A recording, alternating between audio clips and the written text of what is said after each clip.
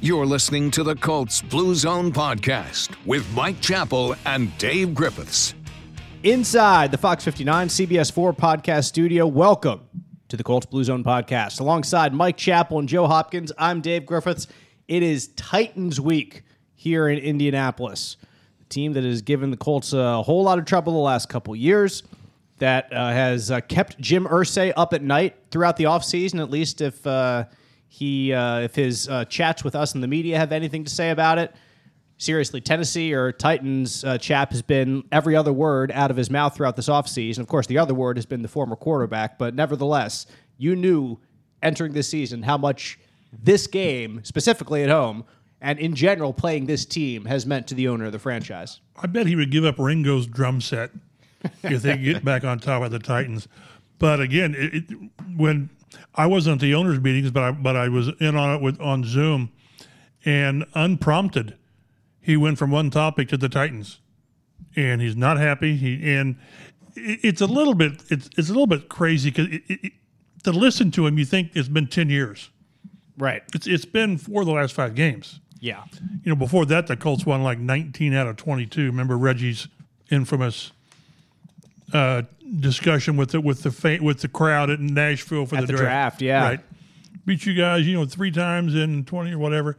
But it's the last 2 years. This has been Tennessee's neighborhood, and I think they're like 10-2 in the division, and you got to beat them. And right now it's Tennessee, but we'll talk a little bit maybe later on. But is Jacksonville for real? We'll see, but it starts with Tennessee. Yeah, we'll get into it more, Joe. But Tennessee, they had a pretty good week last week, at least a really good first half against the Raiders.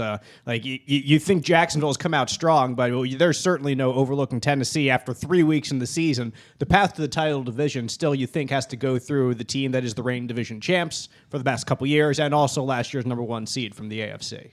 Yeah, the Colts like to still consider themselves contenders in some fashion, and they had a slow start to the season. So just because Tennessee had a slow start doesn't mean they can just go around writing them off. This is still the team that is kind of plagued the franchise the past couple of years, and especially last year where they just swept them. We'll preview the matchup with an injury update, which will be significant as it has been the past couple weeks. Talk about the keys to the game. We'll make predictions. But we start with the news here in Indianapolis for this week, and there's just a little bit of roster issue. Issue is not the right word. Just a roster move to get to, as the Colts have signed cornerback Ryan Smith to the practice squad and released linebacker Forrest Rhyne from the practice squad. Smith has played in the NFL for 7 years. He's played in 77 games for both the Buccaneers and the Chargers. Has made 17 starts, made just 1 last season with the Chargers. So a depth signing for that secondary.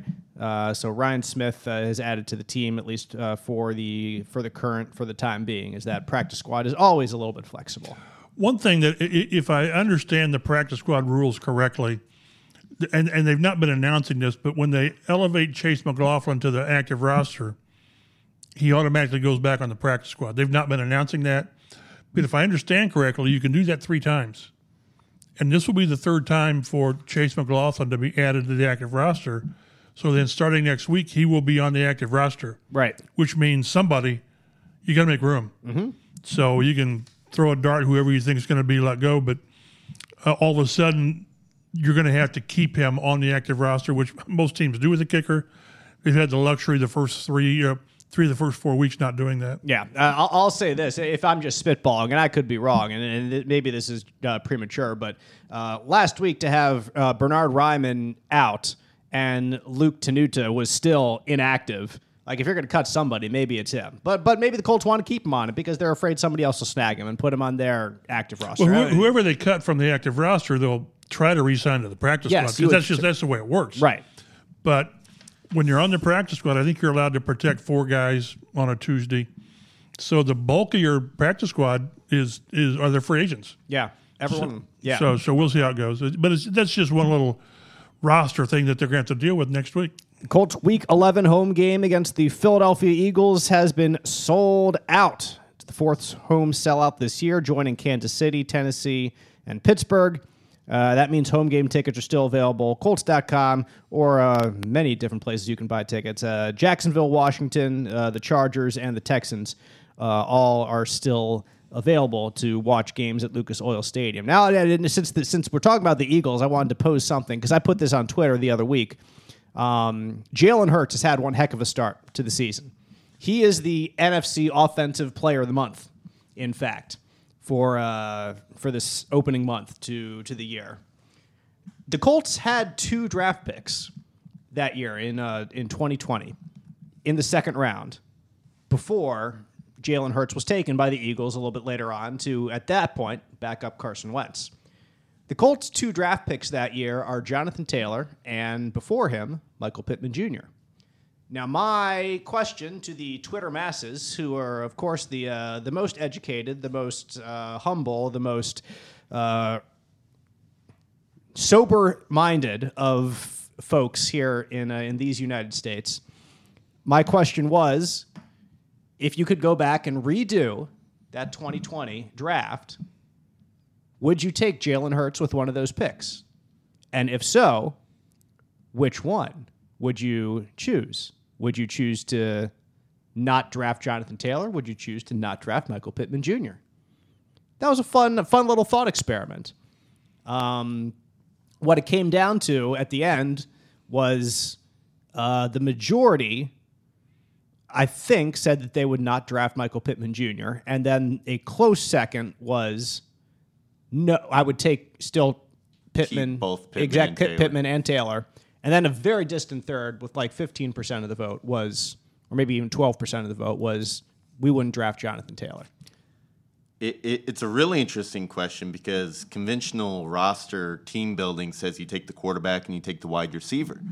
And then you go find a running back elsewhere because we've seen throughout, history that running backs are more replaceable than other positions, like quarterback and wide receiver.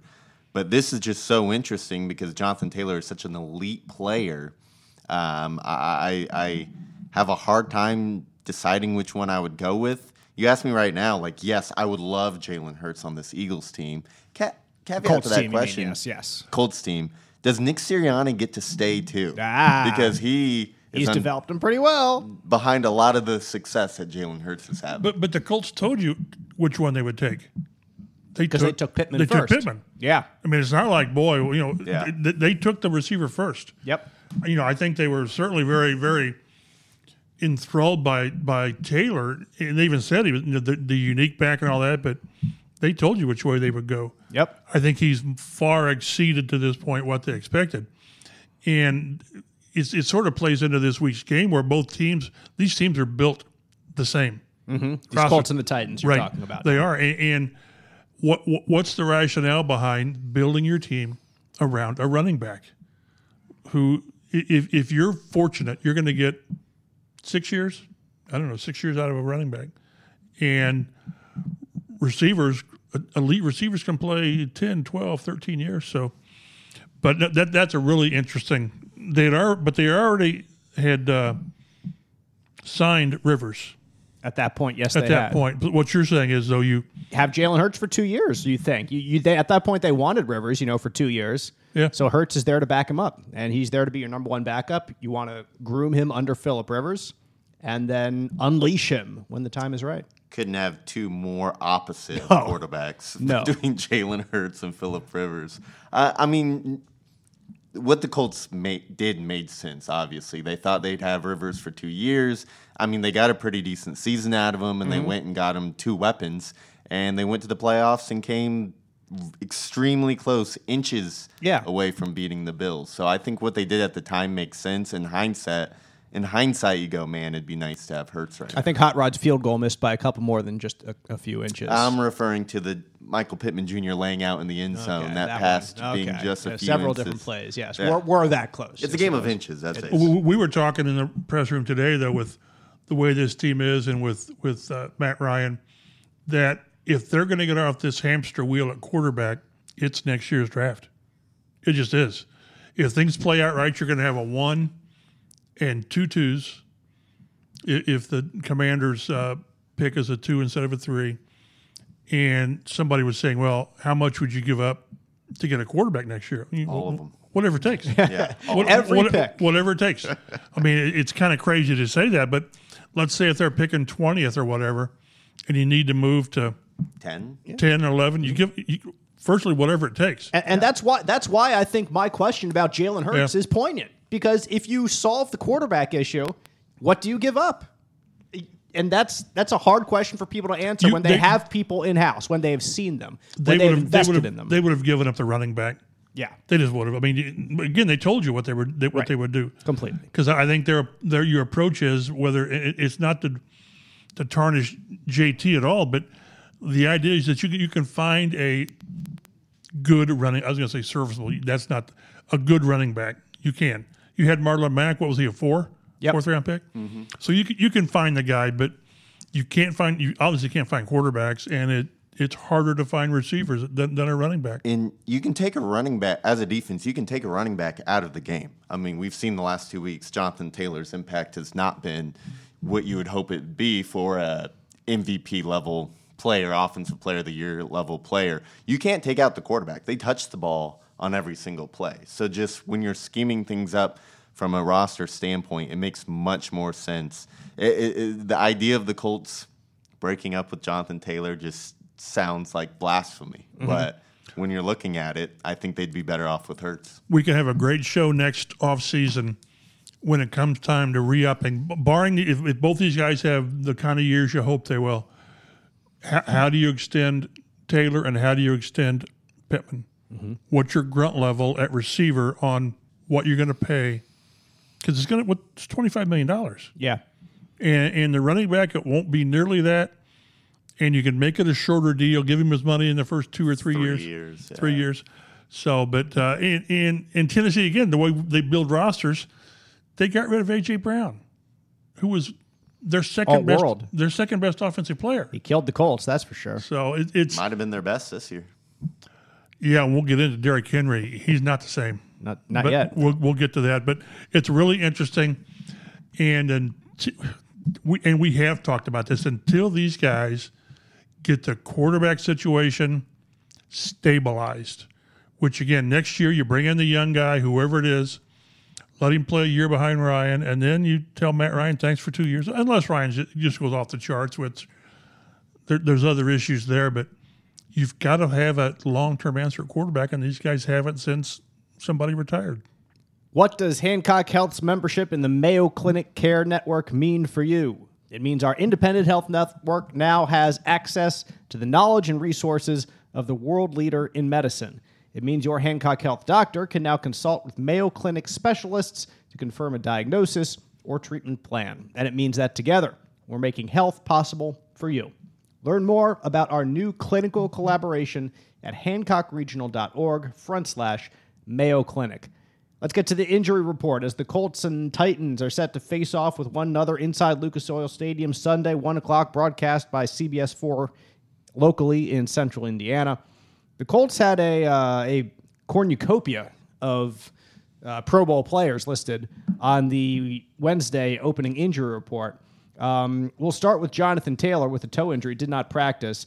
And there has been a tweet out there with Adam Schefter saying that's his first practice he's missed, which is, I don't think it's true, because we asked Taylor about it in the locker room, and he waved it off. Like, if he sounded like he didn't have this Iron Man streak when we talked to him about it, Chap. Well, he missed COVID-related. You're right. He did miss COVID-related practice and a COVID-related game. So maybe you can say injury-related. He has not missed a practice. Yeah. But overall missed practice, no. And the Colts also held him out of minicamp. That's what we call a media manufactured stat. Exactly. We can make anything sing. Yes. But to the point of the tweet, Jonathan Taylor rarely misses practice. And the fact that he did miss practice is notable because he rarely misses. He practices through small issues. So this issue with the toe is something that is more than a small issue. I'm not sitting here saying that it's in danger of him missing Sunday's game because he, as we tape this podcast on Thursday, did return to the practice field.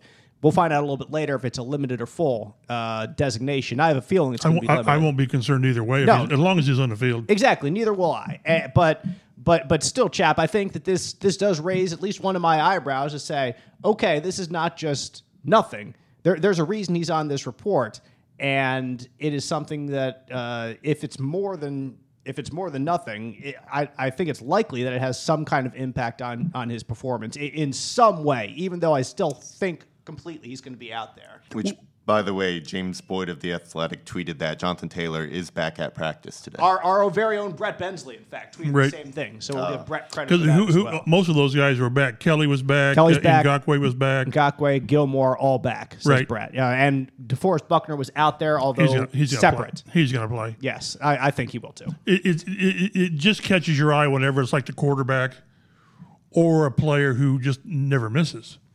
Nyheim Hines has hardly ever missed practice, so whenever you see him on there, you think, "Oh, really?" Yeah. But a lot of these guys, I understand that we all sort of get bent out of shape on guys missing time, but that's just the way teams are now. It's certainly certain veteran guys that they do get time off. I remember they used to give was it Thursdays time off with Pagano. They gave guys, and even with Frank. So Friday's generally the day that gives you, well, of course, you get the game status in, but I'm not really concerned. The only one I'm really probably concerned about is Blackman. Mm-hmm. And that's not a insignificant player either, but I think the rest of them will be okay. Frank Reich was really cagey when asked about Blackman. When we said, hey, do you know what's going to happen? First of all, is he going to practice? And it was kind of, no. And that was on Wednesday. Wouldn't give us a straight answer right away. He did eventually, but it was only after. He said, I've got the. And then he goes into this. I've got the results back, and I need a couple of days to like digest it or something. What? Like you need days to digest what's wrong with him. It's like are we going to amputate or try to save the leg or whatever? No. It sounded like they were going to look for a second opinion, but Frank didn't want to say that. I really think it was more of the competitive, keep them guessing. Which if I'm a team, that's what I would do. Let's say Shaq Leonard is ready to play Sunday. At best, he's going to be questionable. Here's my thing with this, though. Like, why do the Titans care for their preparation, whether Julian Blackman is going to play or not? It's going to be the same defensive scheme. Maybe they try and attack the seventh round They believe he's better at covering up whatever as opposed to Rodney Thomas. Yeah, I know, but I still think you prepare the same. You're still going to have some deep shots in your game plan, and but I just think you can do more. Yeah, against the backup. I just don't. I'm not saying they're going to throw 10 deeps instead of 2. Yeah, but and some positions require some competitive disguise. You're right. You are correct. I just don't think there's that much advantage. That's my personal opinion, I guess. I mean, it's almost 99% some sort of a sprained ankle, right? Like high or low. Well, but if it's a high, then it's 4 to 6 weeks. Exactly. Yeah. If it's low, then he has a chance. But there have been times Frank said he has an injury and he's going to miss some time. Right. Which generally makes in Frank's vocabulary is like 3 or 4 weeks. Right. It's kind of like it's in degrees, but we make too much of it, I think. Bernhard Raimann, a limited participant in Wednesday's practice, rather. And Shaquille Leonard is once again a full participant, listed with his back injury. So, when it comes to Leonard, Thursday Chap has become our day of chatting with him in the locker room. So it always know exactly what we're talking about on Wednesday. Always know what you're writing about online, fox59.com, cbs4indy.com. I want to go over kind of what he said today because he did give us, I think he opened up a bit. Frank opened up last week, which we needed, and Shaq opened up more today. So what Shaq said was really about, let's see, where can I start here with this? There's no such thing as me standing on the sideline just because of me, because Shaquille Leonard reads Twitter, and if you're taking jabs at him on Twitter, he sees it. He's going to see it. Exactly, and he'll probably like it. He'll probably like the tweet. So if you want to get Shaquille Leonard to like one of your tweets, just tweet it. Well, he likes it because it motivates him. Exactly, that's why he's saving. He doesn't like it. No. He quote unquote likes it. Yeah. So let's see. So if I feel like I can play to the ability I know I can play and help the team win, I'm going to be out there. But if I think that my ability is putting the team in trouble, I got to respect my decision to say, okay, Zaire Franklin is playing a whole lot faster. The defense would be better with me standing on the sideline. It's me looking myself in the mirror, telling coaches that. I've been practicing 4 weeks. People got to understand. The first week, it was nothing but stiffness. Second week, okay, now how can I cover ground? Third week, okay, let me see how I can tackle. Can I tackle in space? Can I move left to right? Can I do the things I'm supposed to do? So all those, he gave us just a few more a glimpse into kind of behind the curtain of some of these progressions that he's made throughout this injury. And certainly took exception to the fact that some idiots online have called him soft, which he's an all-pro linebacker in the NFL. It's one of the most asinine things that I've ever seen. He said I played last year on one ankle. Exactly, and he did. Yeah, he was hurting all year last year and was still an all-pro performer. He took great exception. Again, it was about a 6-minute interview we all had with him. The first 4 minutes were like just game related. Exactly. They were more football related. And we finally said, how you feeling and progress. And then he said more or less, thank you. Now I want to get this off my chest. Yeah. Because a few people, and it's just got to be a minority that catches his eye, sort of question his manhood. Because you can look down on him in the sidelines and you can see him celebrating and kind of jumping up and down. Well, and if you can jump up and down, why can't you play? I understand to an extent if that's a first reaction that people have. But if you actually put some thought into it, if you take a second to step back and be like, well, that's a lot different than playing in an NFL game. Nobody's over there smacking on him. Exactly. Well, that's a lot different than running sideline to sideline over and over and over again for 70 plays. Well, that's a lot different than sprinting 40 yards after somebody who's running down the field. And that's you look at what Shaquille did in previous years playing through injury. Then there's absolutely no back surgery, no weight. Back surgery. It's back surgery. They mess with 2 discs in his back. I mean, it's not an ankle sprain. It's not. It's a back surgery, which they call back procedure. But through my years, I can't think of hardly any time that I've questioned a player. Why aren't you out there? Why isn't he out there? He looks like this, but he's not.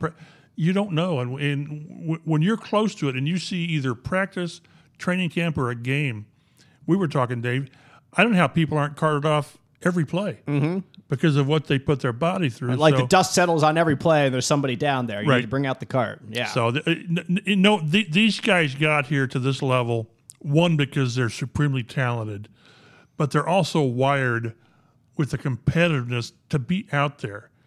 And very few players don't have that want to. And he's got it. It's kind of crazy that we've got to, how do I say defend it, but just set the record straight. When he's ready, he'll play.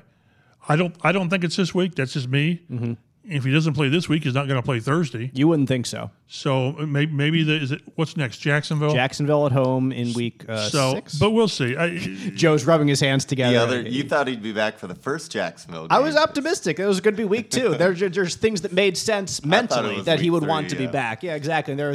But obviously he's not physically ready. Just remembering in all of this that it was a back surgery that dealt with nerves that reached all the way down into his foot. So it's not just like 2 discs were pressing on nerves that were impacting all the way down his legs. And that's another thing that Shaq said today, too. Like, there were nerves involved. Like, that was at some point in the quotes. He was going back and forth. People forget it's not just a back. It's not just a foot. There are nerves. And that just adds some complexity to it. It's not just a bone that needs to heal or a ligament that needs to heal. Like, it's far more complicated and far-reaching than just one area of his body. And so that combined with the fact that I'm sure he was out of football shape after back surgery. I bet for a month you did very little. Yeah, exactly. Not even very little by football standards. I'm sure it's very little by anyone's by human standards. By human standards. And so now he's got to gear up and make sure his body is not just capable of doing something like trying to tackle Derrick Henry, but is better at trying to tackle Derrick Henry than Zaire Franklin or Bobby Okereke or the other linebackers on the team. So he's going from almost no activity to now trying to be in a spot where he feels like he'd be a better option for the team than the other linebackers. And not just once, but over a course of 60 or 70 plays throughout the game, because that's something else that Shaquille has said, that when he comes back, he wants to be full go. Like, it's not just playing 10 plays and have a pitch count like, oh, that's all you're going to do today. And we've kind of debated the merits of this chapter a little bit. We talked about that today. You and I did. Like just saying there is a difference between practice and a game. There's a difference between the intensity here and there. There's a difference between the hits in practice and in a game. So there needs to come a point at some point where you've done all you can in practice. So maybe the next step would be 10 plays, 12 plays. Exactly. Like you'd think that logically, but to Shaquille, that's not a logical next step. It's from practice straight to game 100%. Because you simply can't simulate in practice what you're going to see in a game. Right. So get him out there for 10 plays and let him really run around and get hit and all that, and then sort of step back and then see how the body and he responds. I honestly think one thing that has not been in Shaquille's favor here has been what Frank Reich said about playing through injury, where he said, like what Marv Levy always said is if you're 80%, you can be out there. You can find a way to play winning football. Find a way to play, yes. And when you throw that out there and you have Shaquille Leonard in the state that he's in, I don't think that has done him any favors, is what I'm saying. So I don't think it was a rash thing for Frank to say, but at the same time, I think that, like I said, it just hasn't done him any favors in the situation. Because I think we all agreed that he's much further along than 80%. Yeah, he's probably 90%, 95% back to where he needs to be. He's practicing in full, like multiple days. Every day last week, he's practicing full, day after day. You don't have to scale it back one day. You don't have to take a day off one day. So you're stacking these days, but there's no reward at the end of it. So because they can't do that last step in practice. They just can't. Even if you hit him 2 or 3 times, it's not the 40 plays or 50 plays. That's why I say it just, from a rational standpoint, it just seems like what makes sense is get him out there for 12 plays. Have him on a pitch count. And but I don't think that's what it's going to be. It's going to be when he's ready, he's ready. Yep, that's certainly not what he wants, and that seems to be the path the Colts are on, kind of following his direction at this point, and they will make him active when he is good and ready to be so, both himself and the team, but really starting with himself. How about the Titans injury report? 4 players did not participate in Wednesday's practice. Safety Amani Hooker, linebacker Zach Cunningham, tight end Austin Hooper, and wide receiver, the rookie, Treylon Burks, that they got really to replace A.J. Brown. Well, one guy they got to replace A.J. Brown, along with Robert Woods, another guy they signed or traded for. I forget exactly how they brought him in, Joe. I think they got him for like a 6th-round pick or something like that. Yeah, they traded for him with the Rams because the Rams are going elsewhere. Limited participant, another rookie receiver, Kyle Phillips, with a shoulder injury, cornerback Christian Fulton, knee injury, linebacker Ola Adenini. Good luck with that one. Adenai with a neck injury.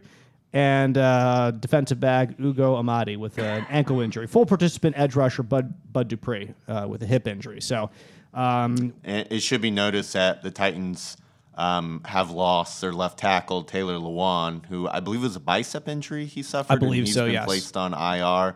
They were without him last game, I believe, and they're going to be out without him for quite a while, if not the entire season. Colts fans will know what state the Titans are in by who they signed to the practice squad to replace Taylor Lewan. They have signed LaRaven Clark to their practice squad.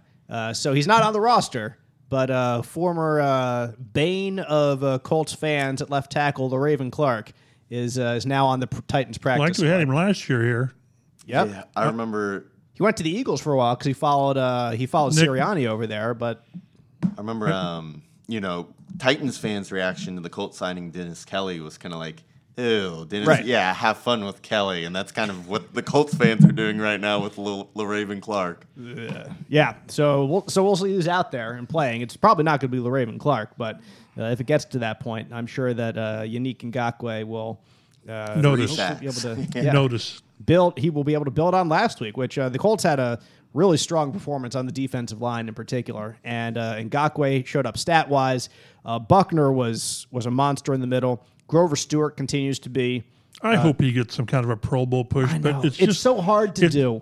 It's so hard to do in his role because you're not the 3-technique guy. He's not the one that's getting a sack. He's not the one that's getting all the stops in the backfield. He disrupts things so that they can't work the way they're supposed to. And then guys like Shaquille Leonard, ideally, would be the one to come in and clean it up or whatever. And his contributions to this defense are so important. They really are. And we've talked again to several players this week about defense. This defense is a different defense than it was under Eberflus, obviously. Under Eberflus, there was a very strong desire to stop the run, first and foremost. You figure under Gus Bradley, maybe it was a little bit different. Because I thought it would take a step back. Me too, because his numbers have been different over the years. Like, they have not been good against the run, to be perfectly honest. But this Colts team has been really, really good against the run. Grover Stewart, huge reason why. and he will need to be Big Joe, of course, when Derrick Henry's coming to town, even if Derrick Henry has not been as good this year as he has been in years past. Still trying to find that extra gear, kind of like Jonathan Taylor really has been, even though Taylor did have that one big performance week 1 when he was able to bust free a little bit late in the game. But yeah. Stewart has, I think we were talking last year about how he's really developed into a very nice player. He's taken an even bigger step this year. Mm-hmm. He just looks like a menace out there. The Colts arguably have the best defensive tackle combination in the NFL. I'm sure there's the other few very talented combos out there, but between what Buckner and Grover give to him, it's just huge in the middle. And back to what they did last week, this looked like, at least in the pass rush, an entirely different defensive line. Like if you told me they just kept, the same jerseys out there but had different people wearing the uniforms, I would have believed you because it looked night and day. Much better. Much more pressure against a very good offensive line in Kansas City. So I don't know if it was just desperation going into week 3. I thought maybe the secondary was a little bit tighter to make them hold it a little bit more because, again, with Trevor Lawrence, it was just quick.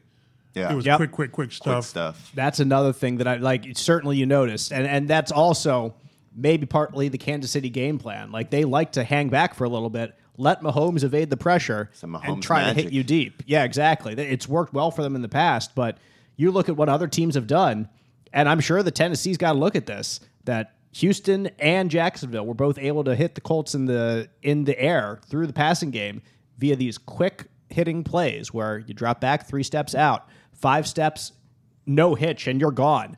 Like there's very few 7-step drops in those games where they're looking for their quarterbacks to make plays down the field. There were a couple of them here and there when they had the right timing to do so. But Kansas City did that a whole lot more. And their first drive, Kansas City, out of halftime, I even noticed it. Like I tweeted it out, that they were doing a great job of getting the ball out quickly, throwing it to receivers soon after the snap. They drove right down the field on their very first drive after halftime. And after that, they kind of went back to what they had been doing before. They're trying to sit back, trying to let Mahomes work his magic. And it was really puzzling to me that, honestly, the Kansas City offense with Eric Bieniemy and Andy Reid just moved away from what worked so well on that one drive and what had worked so well against the Colts in the first 2 games of the season. So, I don't think that the defensive struggles, quote unquote, are completely gone by any stretch. If the Titans watch the first 3 games of this season, they know how teams have beaten the Colts. They should try to do what teams have done to beat the Colts and not do what Kansas City did, trying to hang back in the pocket. And really, that's not Tannehill's strength anyway. They're going to want to get the ball out soon, I think. So it's really more, when they do pass the ball, it's going to be more along the lines of what the Colts have struggled with so far through these first 3 games. So we'll see. The Colts have lost 3 straight to the Titans. They've lost 4 or 5 overall. Titans have won the AFC South the last 2 seasons. And they're coming off their first win of this year after defeating the Raiders 24-22. If I'm correct, I believe they scored all 24 points in the first half as well. Had a really strong first half against the Raiders, then held them off down the stretch. Tennessee's 2 losses came at Buffalo. That's no problem. Buffalo's a really good team in the AFC. But then at home to the New York Giants was the confusing one. They're not very good. No, they're really not. The Giants, I mean. Right. So at that point, you're like, what the heck? But if I'm not wrong, like Tennessee had 1 or 2 last year that were just puzzling too. Losses that are like, what the heck? And then they go against teams that are some of the better teams that are considered better teams, and they go and beat them. So yeah, didn't Tennessee lose to Houston at one point last year? Yeah, something like that. Okay, the doors were falling off. Yeah, and then the doors did not fall off, and they were still able to rally to the number 1 seed in the AFC. Tennessee's offense right now is 22nd in scoring. They're only averaging 17 points per game. Excuse me. And they are 26th in yards, averaging just over 300. 21st in rushing, which that's a surprise that they're not top 5 in rushing because that's how they're built. And 23rd in passing, 208 yards per game. Only allowed 4 sacks in 3 games. That's pretty good, top 5 in the league. But they have turned the ball over a bit in these first 3 games. 6 turnovers is the 6th most in the league. So this offense, let's see, the defense has also not been quite so sound that you would expect from Mike Vrabel. You can run on them. Yes, you can run on them.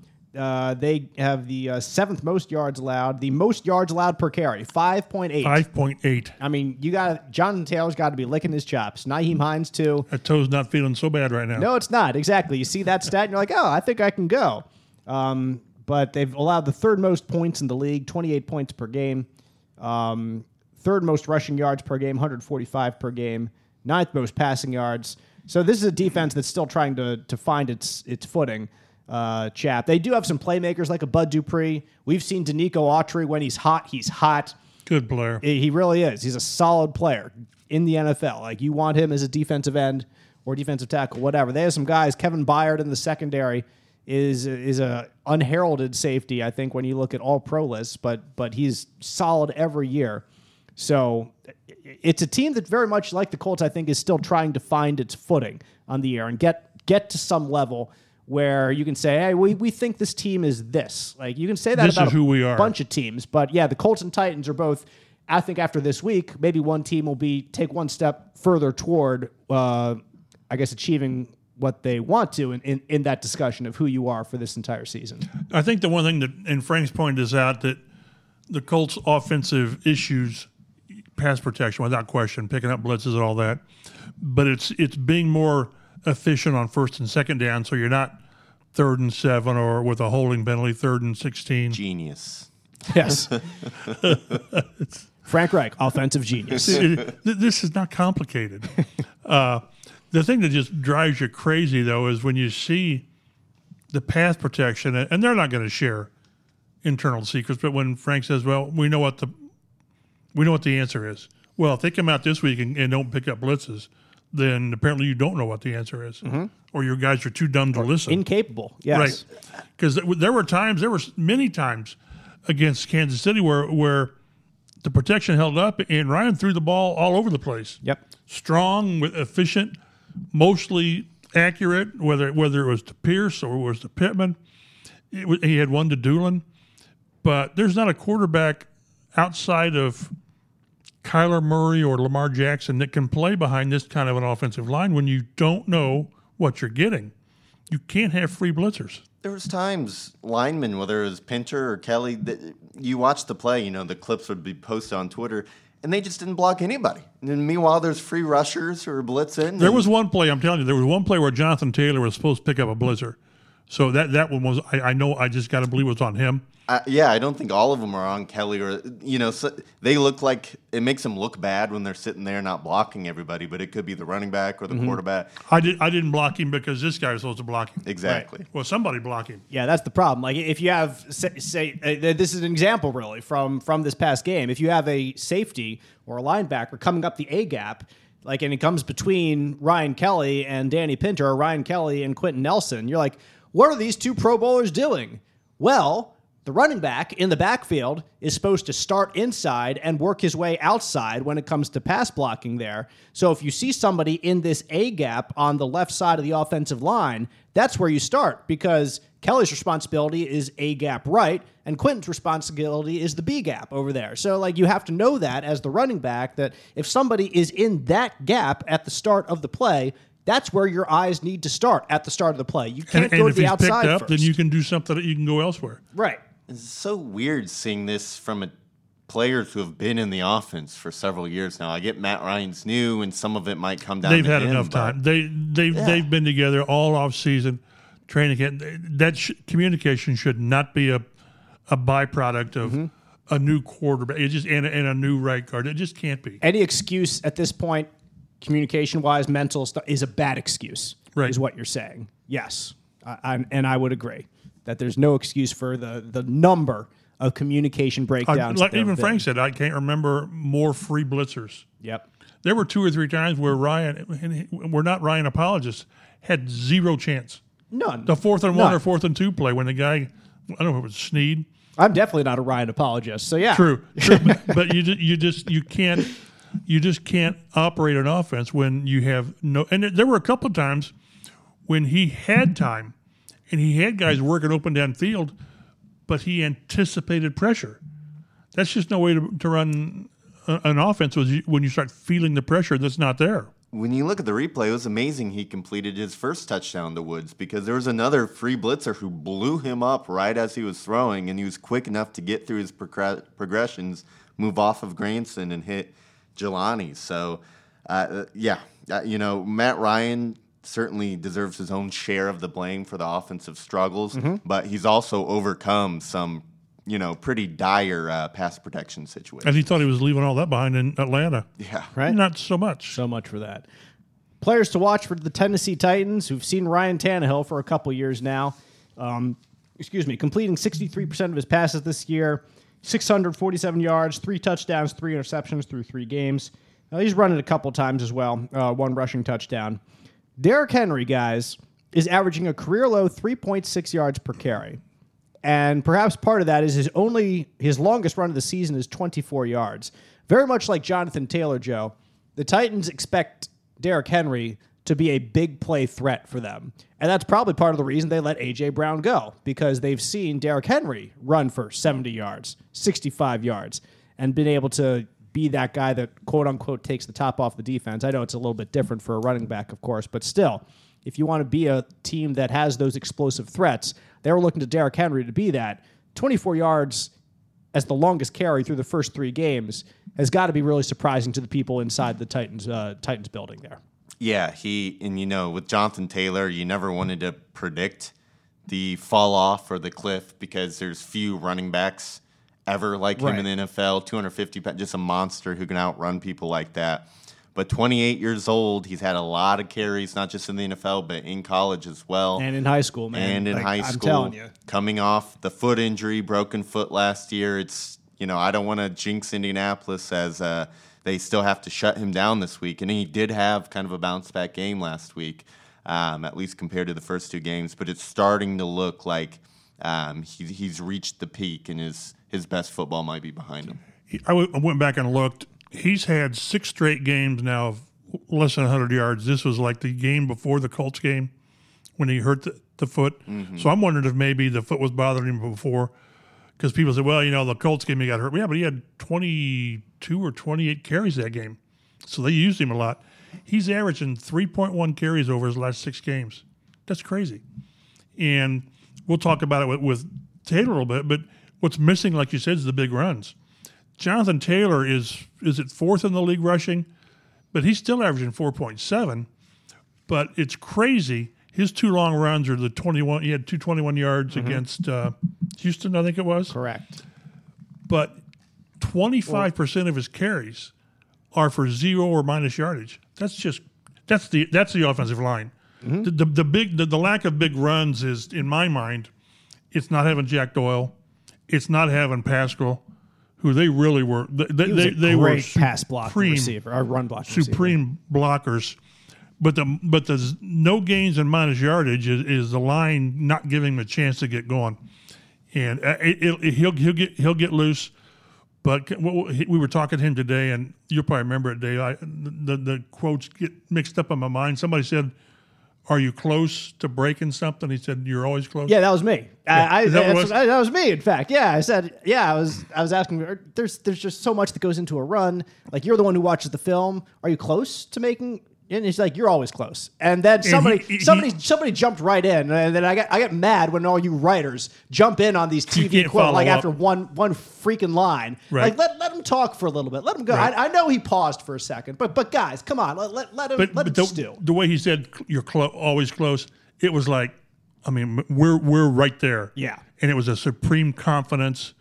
But yeah, sometimes we do step on storylines. Yeah. Jerks, gosh. I thought he was close a couple times last week. He was. Anyway, and that's exactly what I thought he was going to say. Sometimes you ask questions, you know the answers too, and he's right. You're always close. Well, go back. But there's so big a gap when you're saying you're always close, because in the NFL there's like Frank can say after the first 2 weeks we're right there, we're so close, but there's a big gap still when you are so close, because every team is so close on every play. You need to take so close and convert, and they just have not been able to do it yet. So much of his game are the shock plays. Yeah.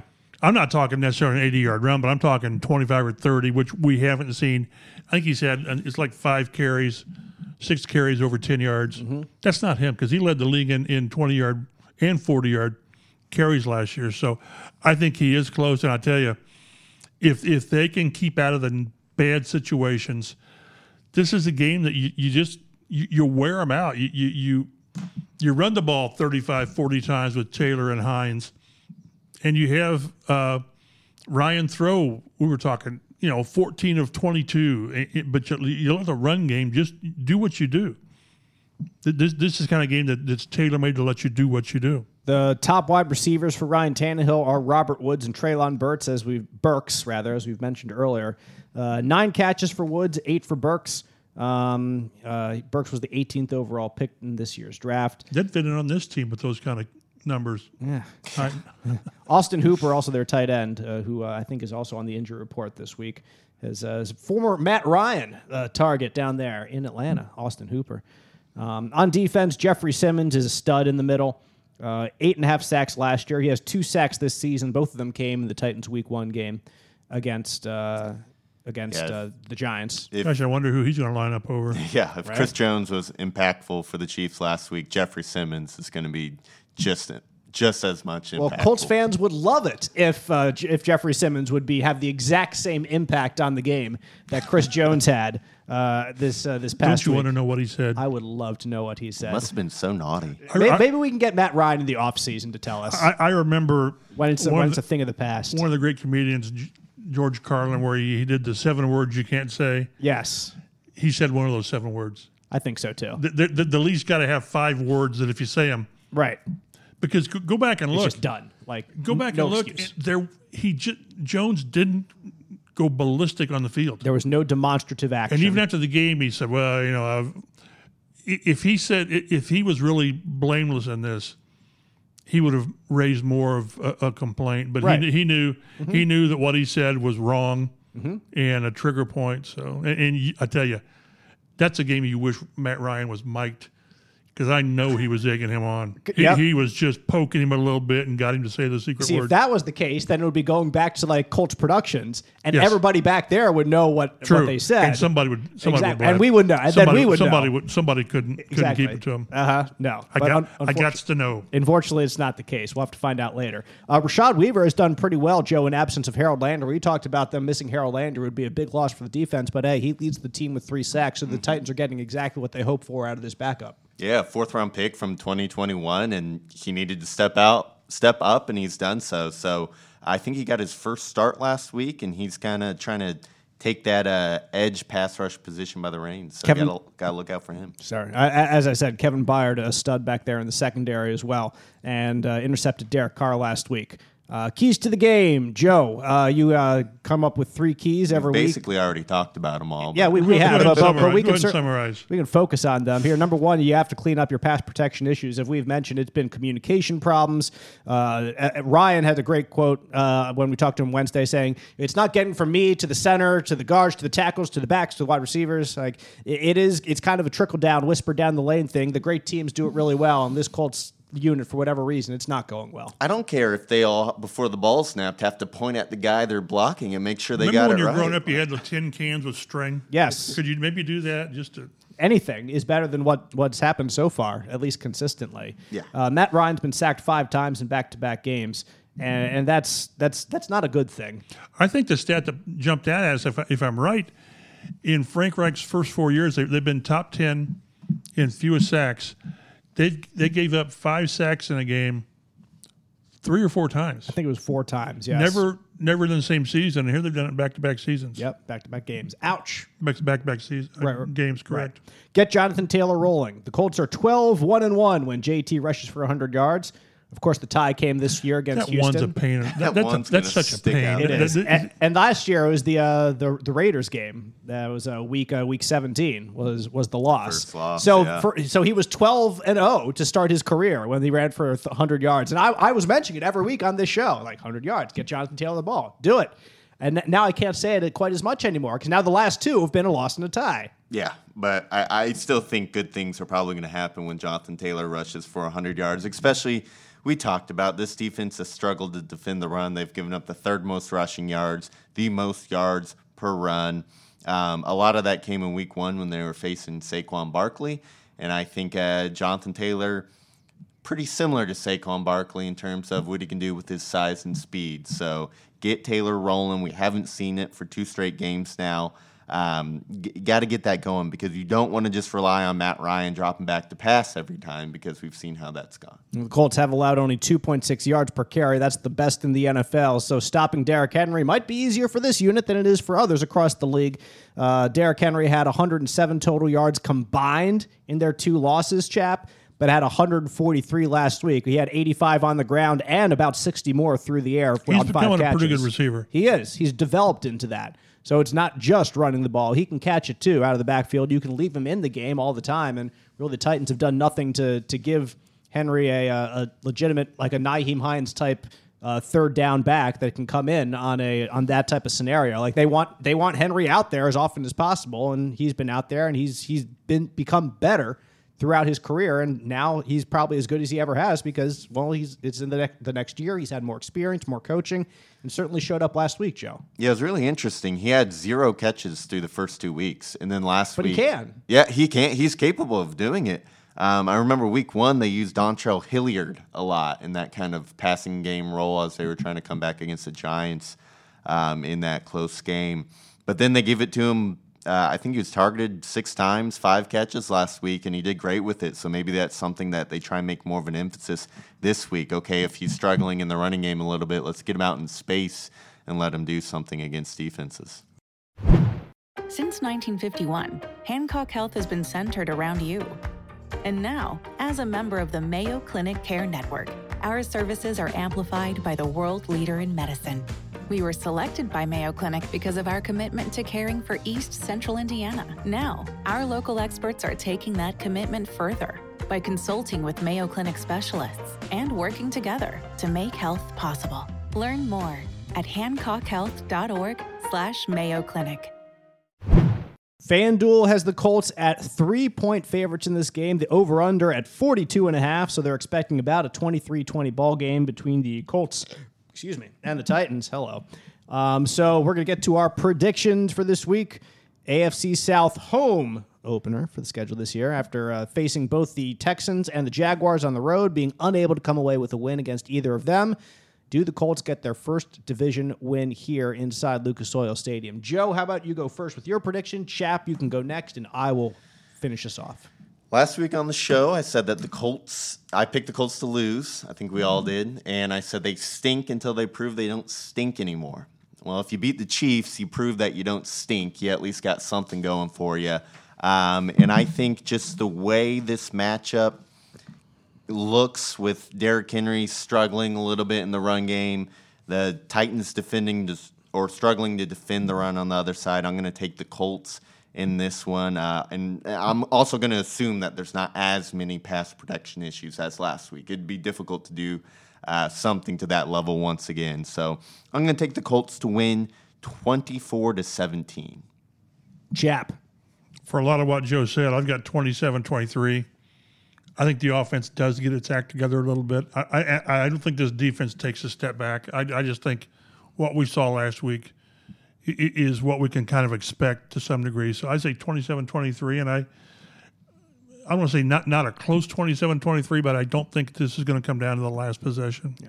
These teams have played some more offensive games over the past couple years during the stretch, or at least more point-scoring games. Like we saw one where the Colts special teams was a big factor in their win a couple years ago. So I think I do think that there's going to be some points in this game, and I'm on board with you that the offensive line is going to be better. Like I've really been going back and forth on this one a whole lot, and last week I was saying the same thing. I just didn't have the guts to pick the Colts over the Chiefs. I didn't, and my heart is telling me, and my head is telling me. So I'm leaning toward the Titans here at home for the Colts on the road rather. I don't think that the Colts can solve all their issues in 1 week. I still think Shaquille Leonard's loss is going to be felt more often than it's not. It was not felt as much last week. The defense did a really good job. And I still have faith that Derrick Henry can can be a strong running back. And he did take a step forward, I think, for that last week. I think the Titans, just like the Colts, took a step forward last week into being the team that they expect to be. So this is really a test for both of these teams. So I just like the Titans overall a little bit better than I like the Colts this year in general. So that's why I lean toward them, since both teams, I think, are on a similar trajectory. So I'm going to pick the Titans 28-24. Like I said, I think there's going to be some points scored in this one. I think it's going to be a fun game, but I lean toward the Titans at the end of the day. But I don't anticipate it's going to be a what's the word? A Jacksonville? Yeah, I don't anticipate it's going to be a Jacksonville by any stretch. Or Tennessee, the way it's been. Yeah, Tennessee, exactly. Yeah. Well, last year at home against Tennessee was the 34-31 game in overtime, so that was a fun game. That's when we saw Carson Wentz's versatility. Yes, we did. Everything he could do. Lead him back and then throw the ball to Kevin Byard in overtime, inexplicably. We're 4 weeks in, Dave. You've yet to pick the Colts to win a game. You're correct. I detect a trend. You are correct. And that's another reason why I kind of was really hemming and hawing about this pick.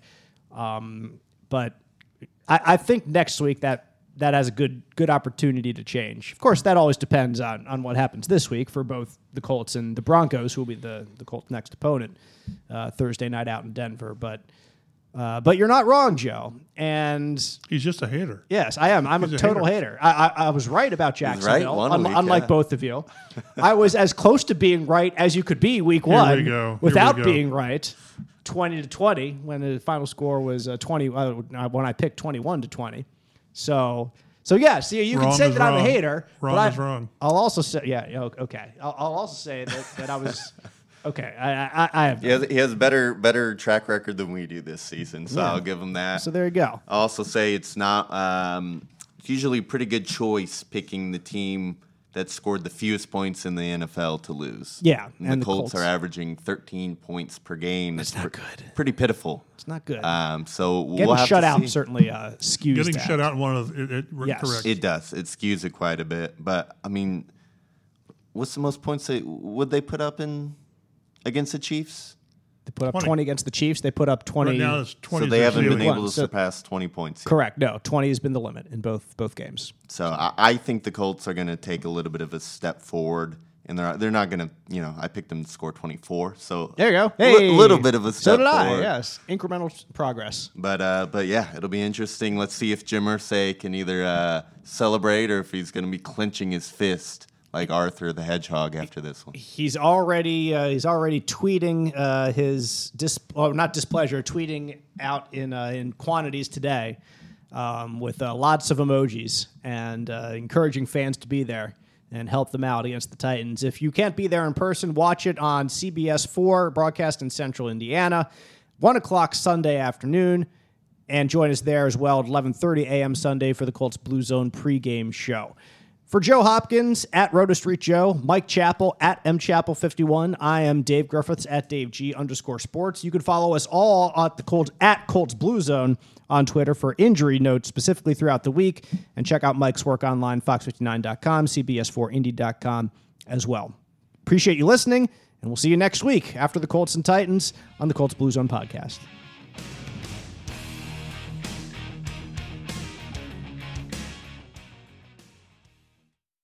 Hello, everybody. This is Joe Hopkins here. I would like to issue a correction about something I stated on the Colts podcast today.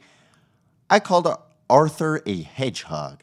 He is very clearly an aardvark, not a hedgehog, and I apologize to Arthur and his entire family.